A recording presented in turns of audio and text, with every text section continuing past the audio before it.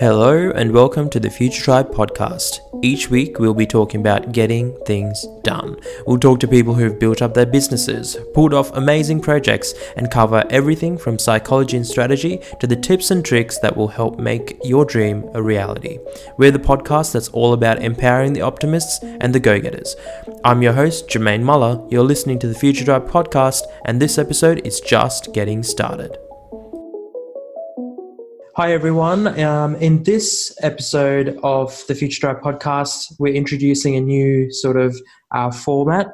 This will run simultaneously with our normal sort of episodes. In this one, we're calling it Last 2 Weeks on Tuesday. This is our sort of recap of the last fortnight of news in the marketing, in the tech, in the design sort of space that has a lot to do with what we do. We'll just hop on the call, hop on an episode, record it. Hayden and I, or myself and someone else will be just going through what we've picked up over the last fortnight, why it matters, what it means for you, and we sort of discuss in depth in some points, and in some cases it's just a matter of giving you an FYI or a heads up. Let's begin with saying, hi Hayden, how you going? Hey, Jermaine, how you doing? Good. All right. So we've got a bunch of different articles for this fortnight's episode. Let's get started with Cloudflare going public. Do you know who Cloudflare is, Hayden? Yeah, so I didn't, before you brought up this topic to me, I had a bit of a research on them and what they do. They seem like a pretty big brand. I saw that they won a lot of awards back in 2012 to 2015 for being one of the premier startups of that time. Yeah. So you may have heard of Cloudflare with the whole 8chan issue. I did read about that prior to getting on the podcast. It's pretty interesting, and it's interesting the timing of. So for people who basically don't know, Cloudflare has basically stopped rendering their services to 8chan, as they believe that because it's an unmoderated discussion forum, that they're trying to distance themselves from the somewhat negative community that 8chan and 4chan and forums like this have on the internet. So they're no longer rendering their services to these platforms anymore. And this is all happening just as they are about to go public, which is quite interesting. Yeah, it's sort of an interesting time. And for those who don't know, Cloudflare offers this sort of layer of protection for your websites. And we've used them a few times. They have a free service. If you're, say, facing a lot of DDoS attacks or denial of service, where essentially servers are attacking your website to try and bring your website's server to its knees by essentially just flooding it with traffic, Cloudflare offers a certain level of protection, a protective layer that sort of bounces them out. So it's an interesting service. It's an interesting thing that they're going public, I think, especially with like talks of the recession or talks of sort of a downturn in the market coming around. So what did you think? Well, it's always interesting with these tech-based companies when they go public and stuff like that, because their valuations are always, in my opinion, so inflated. And they only seem to go public when they need all this venture capital to go and do something in the very near future, undertake a big project. So it'll be interesting to see what this IPO is going to do for them and what they do with all this money that they're going to gain from it. Yeah. That's the other thing as well. Like, they've been around for about 9 or 10 years now. So it'll be interesting to see what they do with the service. And I guess if it goes mainstream or not, I think it's a bit more... It's interesting that they're IPOing because it's more of a developer's sort of service. If you're not in sort of the web development space, you don't really hear about it, but hopefully means good things for the future. Sure. And just quickly as well, they already have like a user base of about 19 million clients, like some of these being, really big companies like IBM. So as you said, it is interesting why they chose at this time, with the recession looming, especially in the West, to go public and stuff like that. But what do I know? But perhaps they're trying to beat the sort of go public before that all that bad sort of downturn sort of happens, I guess, and Sure. beat it, which makes sense. But moving on, I guess a bit more of a topical issue for us is that Spotify for podcasters, it's sort of just gone out of beta and offers all these tools now for podcasters. I guess it's coming on the back of Spotify. They acquired Anchor, who we use to host our podcast. So it's sort of coming off this back of Spotify getting invested into podcasts more rather than just music. We know, I guess maybe everyone doesn't know, but music itself doesn't make a whole lot of money for Spotify. In fact, I believe most of these services are loss-making. They're not profitable. So yeah, it's interesting that they're getting into this podcast space because they've talked about inking deals for exclusive content with high-profile figures such as the Obamas and Amy Schumer. Well, I think maybe this shift, and Apple has done it as well, an increased focus on the podcasting. I think a lot of it does come from the revenue split model of when it comes to streaming music and stuff like that. There are so many mouths that needs to be fed. I mean, the label that uploads the music, the creator itself. There are licensing issues with music in terms of samples, stuff like that.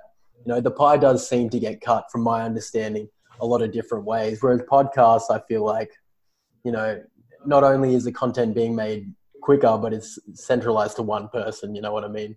There's less people with a hand in the pot. So I don't know. And I was just reading today on Marketing Land that podcasts continue to grow, especially among like the millennials and stuff like that. Mm-hmm.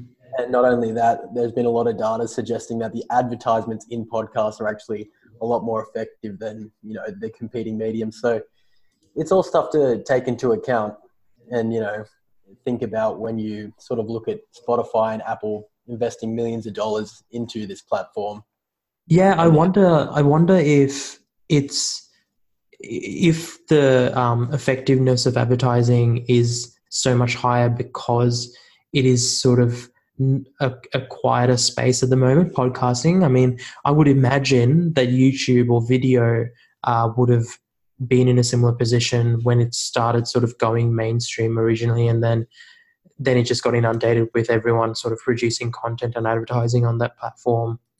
Well, that's a great point. I'll be interested to see whether podcasts have their own sort of adpocalypse like YouTube, where people, the main advertisers go to YouTube and be like, hey, we only want our ads on, customer-friendly content that doesn't have swear words in it and stuff like that. Yeah. And how that will affect some of the raunchier podcasts. Yeah, and I guess even like how they do the advertising, because YouTube's really stamped down on how advertising is done through video.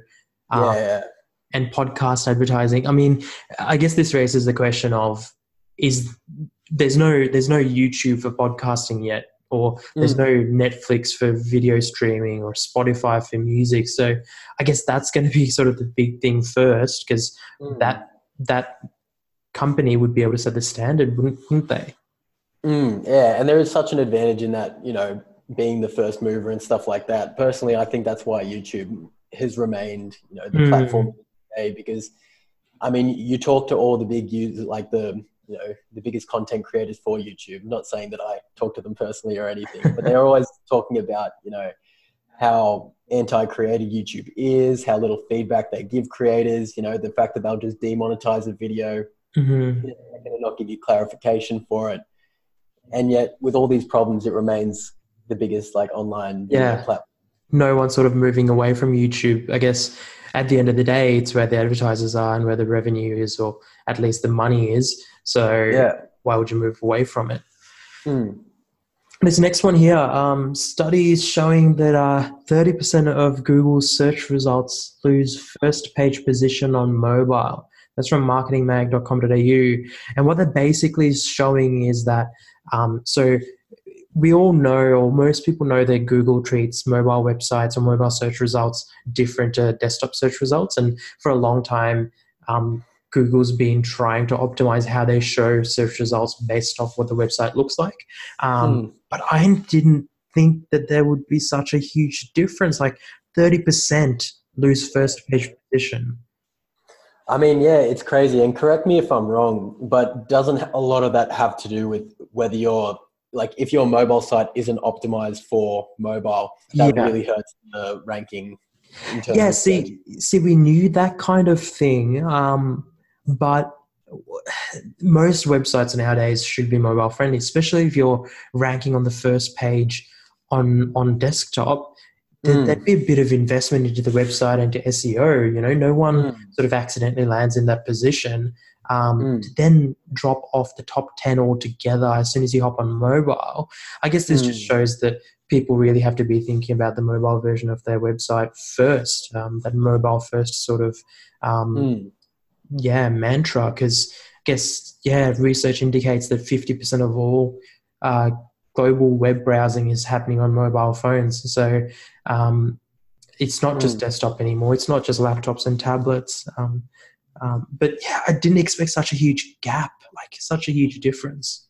Do you think maybe some of the drop-off has to do with the fact that, at least in my personal experience, that a lot of big companies forego developing a really optimized version of their mobile site because they want you to go and download their app? Like, for example, good point. This might not, this is going to be a funny example, but I was trying to order Domino's last night with my girlfriend, and we just like wanted to do it through our phone browser and stuff like that, and literally couldn't get it to work because the pop-ups and stuff wouldn't scroll the page. And we eventually had to give up and download the app because, it just was not optimized enough. Would you have instead just ditched and ordered Pizza Hut, or would that not have been the way? No, and that's what we were going to do. It was literally only because we had a voucher for Domino's. Like, I'm the type of guy, like, if it doesn't work off the rip, like, I'm out of it. Yeah. And I wonder if others sort of think the same way. It makes sense. Like, why would you bother to be a customer for someone else? But it's an interesting idea that, they're forcing you to download the Domino's app, for example. Yeah, interesting. All right, moving on to the next point. This is the WordPress.com parent, Automattic. So Automattic is the company owned by the guy who essentially came up with WordPress, and they're buying Tumblr. I haven't used Tumblr in a long, long time. I don't know about you, Hayden, but... Yeah, well, the interesting thing that I found about this is that, a year ago or so when Tumblr was bought by Yahoo... Yeah, 6 years ago, I think. Oh, 6 years ago. Yeah. Well, anyway, they made a recent change where they basically got rid of all the not safe for work content on their site, and it seemed to almost kill the Tumblr user base. I mean, as you said, we're not really Tumblr's target audience, but people like my girlfriend, bringing her up again, she liked to do it for some anime, blogging, stuff like that. But it's just totally a lot of the identity of the site, and it seems like the user base is really almost degraded to a point where it's unrecognizable now. So it's an interesting purchase on WordPress. Yeah. Well, I mean, so it's being, let's see here. So this is on TechCrunch. 6 years after Yahoo purchased Tumblr for north of $1 billion. So Yahoo is owned by Verizon, which is a mobile telco over in the US. WordPress is buying it for an undisclosed amount, but talk around town supposedly is that it's well below $20 million, which is a crazy, crazy loss, isn't it? Yeah, I mean, I love it. Oh, just like quickly, I love how they're like the talk around town. It's $20 million. Got to keep your ears to the streets. But yeah, I think that doesn't surprise me with a lot of these platforms and stuff like that. I think they're intrinsically overvalued. So yeah, 20 million for Tumblr doesn't seem that far off base for me. I mean, with its current user base. Yeah, I mean, dwindling to nothing. And I guess it raises another thing that, I mean, people talk about Facebook buying Instagram for, I can't remember how much it was for, but it was a crazy amount again. And it just goes to show that it doesn't really matter how big something is when you buy it. It's more a matter of what you do with it moving forward. And Yeah. so it's going to be interesting to see what sort of WordPress does with it, because they've got a stranglehold on sort of the general web or websites out there, with such a huge amount of or percentage of websites out there being powered by WordPress. I wonder if they'll sort of, I don't know, does Tumblr become another WordPress? Does it become more of a WordPress before, it became more commercial when it was just a blogging platform? Well, that's what I was going to ask you. I mean, like, it's an interesting purchase on my end because WordPress, to the layman who doesn't understand it to the extent you do, WordPress is a development tool, and then they've bought a blogging site. So is this purchase basically to tell the public that, hey, this robust, blogging site that is used by thousands of people runs on WordPress, a WordPress framework. Yeah. So if you want to do this, moving forward, like WordPress is a platform to use it. But I really can't see any utility, out of purchasing WordPress, besides that. Yeah, because you wouldn't get you're not getting a superior platform, I would assume. But maybe they are just buying the clientele and saying, there's this, it's all kind of powered by WordPress, hop on board, it's used by professionals. It's sort of the way to go if you want to be a professional as well. Maybe that is the game. But yeah, interesting. Like, it's a cheap acquisition, I'm sure. It just because WordPress would be making hundreds of millions of dollars every year. So of course, what happens there. Moving on to the next point, Pinterest. Do you use Pinterest much? No, I really don't. And that's why I was going to sort of hand it over to you and tell myself and some of the listeners what Pinterest is. Yeah, so Pinterest, the way I see it is, it's kind of it's a mood board. It's sort of, you can create these boards on Pinterest. I use it for photography. When I want to shoot a specific project, I use it to sort of collect images from all over the web and all over Pinterest itself. It's one of those, I feel like part of me feels like Pinterest has never got traction. But then on the flip side, I know a lot of people using Pinterest and making a lot of money from Pinterest because it sends traffic straight to your website. I often wonder whether it's an Australian thing, whether it's like Twitter or it's like a platform that never really caught on in the Australian market whatsoever. Because recently, going to Hawaii and stuff, I saw the Pinterest logo on restaurants. I saw it on, right. Even street vendors who were linking to their Pinterest and stuff like that. And really in Australia, and in terms of my my social group, the only time I've ever heard it brought up is people who want tattoo inspiration will go and get all photos of tattoos they like and congregate them on their Pinterest. Yeah. That is an interesting point. Maybe that's why. I don't think we read the headline, but the headline is that Pinterest opens their first Australian office, led by a new country manager. So perhaps they're really pushing into this Australia, New Zealand sort of Asia Pacific market, and really, really pushing through, because they've got offices in Singapore to service Southeast Asia and India. And then they've got an office in Tokyo. So I guess by coming to Australia, they might be getting this sort of area of the market as well. Yeah, well, I think that definitely shows a focus on Australia and New Zealand specifically, because when, multinational companies like this, come into our market, what they'll do is they'll treat Asia Pacific as exactly that. Australia is a part of Singapore, China to a lesser extent, and but having an office in Australia, I definitely think means that they're going to do a big push in the Australian market. So perhaps, if you're listening in, it's a good opportunity. If you have a visual sort of business, it's a good opportunity maybe to think about getting on Pinterest, creating an official account for your business, and starting to look at how you can optimize your Pinterest profile to generate traffic to your website and, eventually generate income. Moving on to the next point, 10 is, this is the channel 10, is extending their content partnership with Facebook. This is a bit more close to home for us, for Australian listeners. Interesting move. I didn't realize that Facebook is trying to become the hub of everything. hub for everything. So they've essentially inked another deal for 10 to create exclusive content to an extent and sort of get snippets of content that is pushed through Facebook. Interesting move. I personally don't watch a whole lot of TV, and I'm spending less and less time on Facebook. So I don't know. What do you think? I don't turn to Facebook to recap TV shows. I use YouTube for that.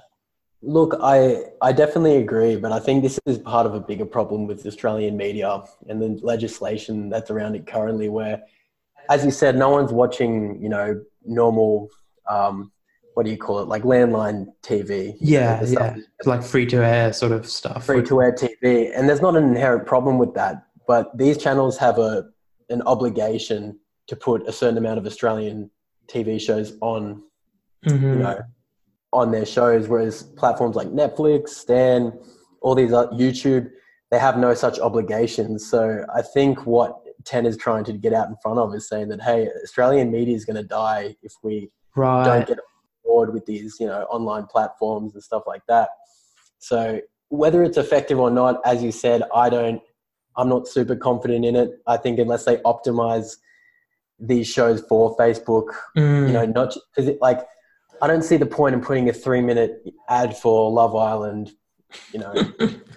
Yeah, don't even get me started on the few times that I do watch Facebook videos. It just stops me 10 seconds in to show some boring ad for 30 seconds that I just genuinely, every time an ad has come up on Facebook when I'm watching a video, I just leave the video. I just don't watch it anymore.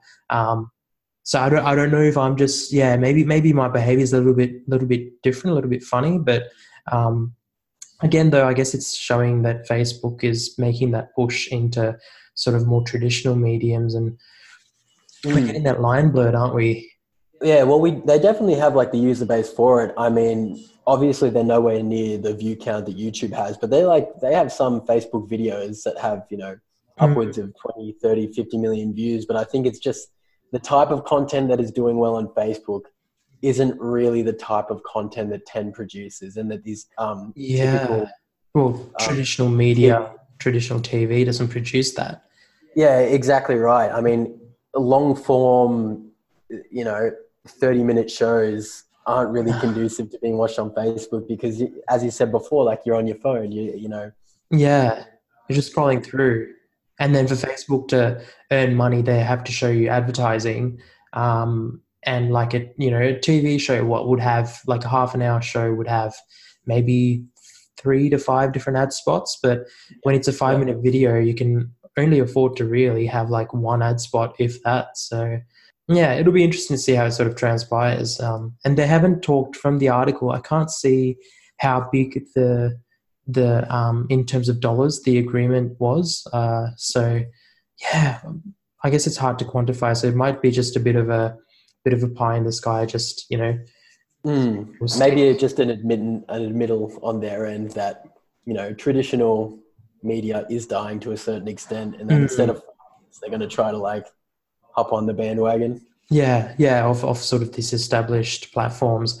Last 2 quick points. This is I just thought these are interesting, so I added them in our little list. The last acquisition founder leaves Facebook. What that basically means is that the last founder who joined Facebook as part of an acquisition of another company has left Facebook.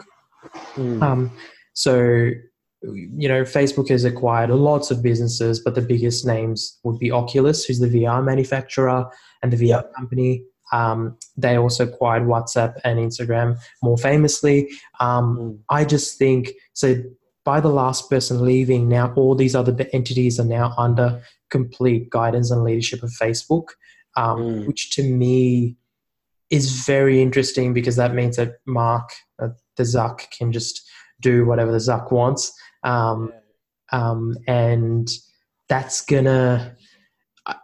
It's just less people in the way, I guess. I'm not saying that everyone else at Facebook just are yes people saying yes to what the Zuck wants to do, but it's less in the way of that vision. So it's going to lead to interesting things. I mean, I don't think VR has caught on that much. I don't think VR has caught on at all. Yeah, well, that's like what I was about to get into. It's like it's hard to judge the merit of these acquisitions because a lot of them, as you said, it seems like, Facebook bought Oculus like years ago now. Like I'm pretty sure back in either 2015, 2016. Yeah, it would be. Type space, and they've done nothing with it. And they let, competing brands like PlayStation VR and NVIDIA's version of it to sort of overtake them. And while that didn't, take off like I think a lot of people thought it would, they didn't even really give it a go.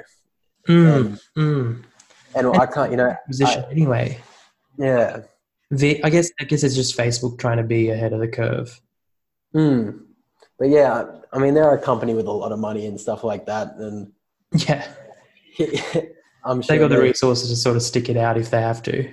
Yeah, exactly. Yeah, I don't know. Maybe it might turn into like a Tumblr sort of deal where they sell it for 1/10, 1/50 of what they bought it for. Who knows? And the last one here, Disney is competing against Netflix, but from what I can see and what I can tell, I think they're going to call it Disney Plus. Is that going to be their service? Do you use Netflix or do you use any sort of streaming? Yeah, so I'm a Netflix subscriber. I've just got on Amazon Prime. Let my Stan membership just basically dwindle away. I've watched Seinfeld too many times. This Disney stuff is interesting because I think it's sort of a bigger commentary on when Netflix and all these other streaming services came in. I think a lot of people thought, all this content's going to be decentralized and we get to pay one uniform fee and we get all this stuff. Whereas it's actually gone back to the original model where, Netflix has its own streaming service and HBO has its own streaming service. And there is like, you're going to end up exactly. And I think like it's going to end up being like the Foxtel cable subscription model where, you pay for HBO and you pay for Netflix and you pay for this, but you won't pay for the sports streaming services and stuff like that. Yeah. And I think what Disney have done that is so smart is like in the background in the past like 8 to 10 years, they bought every big asset you could ever. Yeah, I mean, they bought what? They bought Star Wars and Marvel, and like, they have the backlog of all the Disney films. Like, yeah. What they're doing now, basically, is they're taking all the Disney-owned content from Netflix and stuff like that, and basically shutting it down and then revamping it for their streaming service. Like I don't know if you watched any of like the Netflix Marvel series, like Jessica Jones or Daredevil. But these were some of the most popular shows on the platform, but they've all basically been discontinued because all of these, the theory is that Disney is going to revamp them on their platform and get everyone across. Yeah, why not? I mean, Disney acquired the Fox. They own ESPN. They have Hulu, which is another streaming service. And it's such an interesting case of, I mean, I'm used to, I don't know if you watch the Shark Tank. And Kevin on Shark Tank, he always says, you're a little cockroach. Someone's big is going to come into this game and just, step on you and you're going to die and they're going to win. You wouldn't imagine that you'd say that about Netflix being such a big business, but I guess it just goes to show just how massive Disney is coming in. And I think the ubiquity of Netflix sort of shields us from the reality that I think in their last quarter, I could be wrong about this, but I remember reading somewhere that even though they grew in subscriber base, it was well below their projected estimates and stuff like that. And Netflix has always been one of those companies that is still trying to figure out, like Uber to a certain extent, how to actually make money out of their model and stuff. Because the licensing fees of a lot of their shows are very expensive. Like, you can't get The Office, all these great sitcoms on your platform without paying, out the ears for them. So true. Is Netflix profitable? Have a little. I think they're not as bad as companies like Uber and stuff like that, who are really trying to. And no one is. They're just hemorrhaging money. I don't think.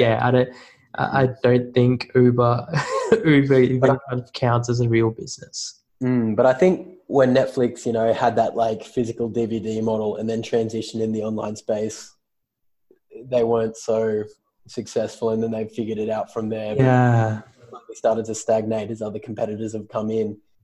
But yeah, it's a real worrying time for Netflix and stuff like that. I would completely agree with you. I'm trying to say, it looks like, Netflix is, well, when was it? 2018, they brought in a total of $16 billion US, I would assume. So that was a $1.2 billion income. I'm surprised, but I guess for them, the more original content, original shows they start to produce and push through their platform, the more profit they'll be making. Because like you were saying, like traditional media versus podcasting, it's very expensive. A lot of people get a cut of the pie, and everyone's sort of taking 1 to 5% here and there, and the margins would definitely be razor thin. But I'm just reading this article from the New York Times that was published on the 17th of July that basically said it lost 126,000 paid subscribers in the US alone during the second quarter of this year. Yeah, and that's insane. Yeah, and it just goes to show that now that, everyone is seeing what the future is, like these online streaming platforms where they're basically on demand, you get the content when you want, how you want, that, Netflix is no longer the big dog. Yeah, with everyone else coming in. And that's definitely why they're creating so much content of their own that they own rather than other people, because that's going to be how they make their money in the future. That's true. They could just sell the royalties or make money through royalties by selling their shows to Disney, etc. If Disney wants to buy it. Yeah. Wow. Well, on that note, I guess we'll wrap up this episode. That was the last 2 weeks on a Tuesday. We'd be interested to hear what you thought about this sort of concept. And you're of course welcome to just send us any articles, any news points that you want to hear more about, and you think we'd be able to provide some interesting thoughts on. Thanks for joining, Hayden. Not a problem, my man. I'll leave you to edit this episode shortly before it goes live. Talk to you guys in the next episode. Catch you later.